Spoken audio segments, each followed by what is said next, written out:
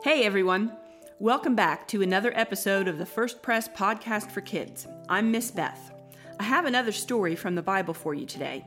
Now, most of you probably know that I usually tell the same story that is in our Sunday school curriculum. So even though we aren't having Sunday school, the story I tell matches the activity pages that you receive in the mail.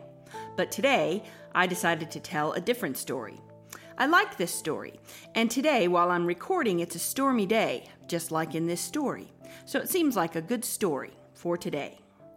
After the story, we'll have some questions, just like always, and we'll finish up with a family activity. Are you ready? This week's story is from the Gospel of Matthew, chapter 14. Imagine a lake on a beautiful, warm day. The lake is small enough that you can see the other side, but big enough that it's way too far to swim across. On one side of the lake, there is a large, well-used fishing boat moored right on the shoreline. Our story begins with this boat.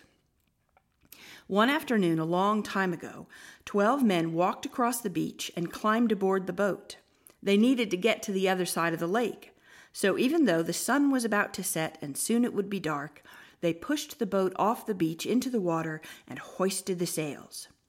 The breeze caught in the sails and the boat floated out onto the lake. Once the sun went down, it began to get cold.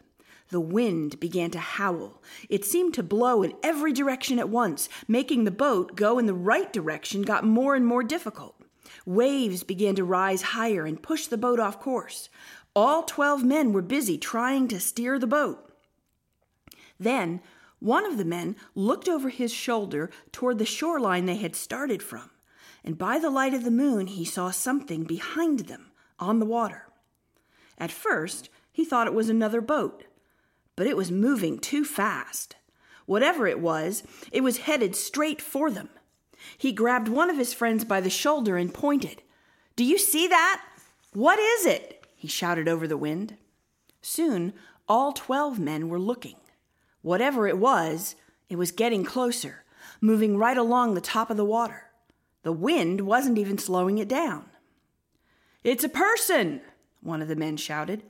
"Don't be ridiculous," everyone else said. "It can't be a person. People can't walk on water." "Well, it sure looks like a person.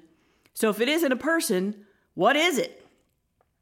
And all at once, everyone had the same thought. "It's a ghost!" they all shouted. Everyone panicked. They tumbled over one another trying to reach the sails and the oars, anything to make the boat go faster and get them away from the ghost. Then they heard a voice, loud and calling over the wind. "Don't be afraid. It's me." The men stopped. The ghost was talking to them. But it didn't sound like a ghost. Its voice sounded familiar. It was the voice of someone they knew. "Jesus! That sounds like Jesus," Andrew said. "How can it be Jesus? People can't walk on water," Thomas said. "And besides, we left Jesus back in that town where we came from." Which was true. Jesus was the one who had told them to get in the boat and cross the lake, while he stayed on shore to pray. "We're halfway across the lake. How would Jesus get out here?" The maybe a ghost, maybe Jesus was still getting closer. And finally, one of the men, Peter, worked up his courage. He stood up in the stern of the boat and he called out, "Jesus, if that's really you and not some ghost, then tell me to come out there to you." "Come out here to me." Well, now Peter really had to work up his courage. He had to get out of the boat in the middle of a storm. He bit his lip, and he held on to the side of the boat. His brother Andrew held on to him while Peter put one foot over the side. It didn't sink. His foot stayed right on top of the water. He looked at Andrew and grinned. And then he pulled his other foot over the side of the boat, and it didn't sink either. It stayed right on top of the water, too. Peter let go of the side of the boat. Andrew let go of Peter, and Peter was standing on the water. He took a step, then another. "Look at me," he said to his friends. "I'm walking on the water. Hey, Jesus, here I come." And Peter began walking across the water to meet Jesus. And wouldn't you know it, just at that moment, a gust of wind blew past his face. It startled him, and for just a second he stopped looking at Jesus and looked down at the wild waves around his feet. "What am I doing?" he thought. "This is crazy. I can't walk on water. I'm going to drown." And he got scared. And as soon as Peter got scared, he started to sink. "Help! Help!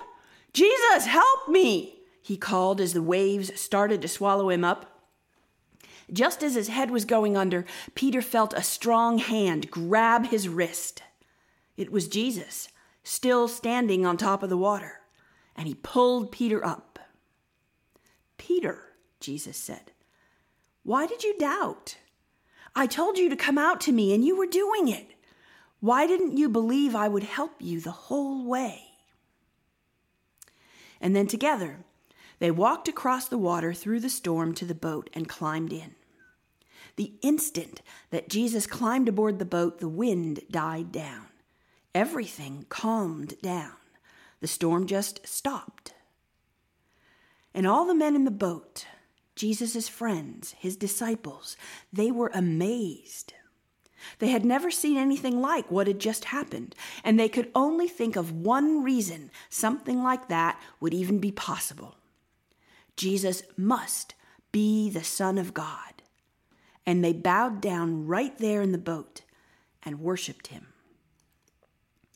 This story from God's Word, just like all stories from God's Word, is our story because we are God's people.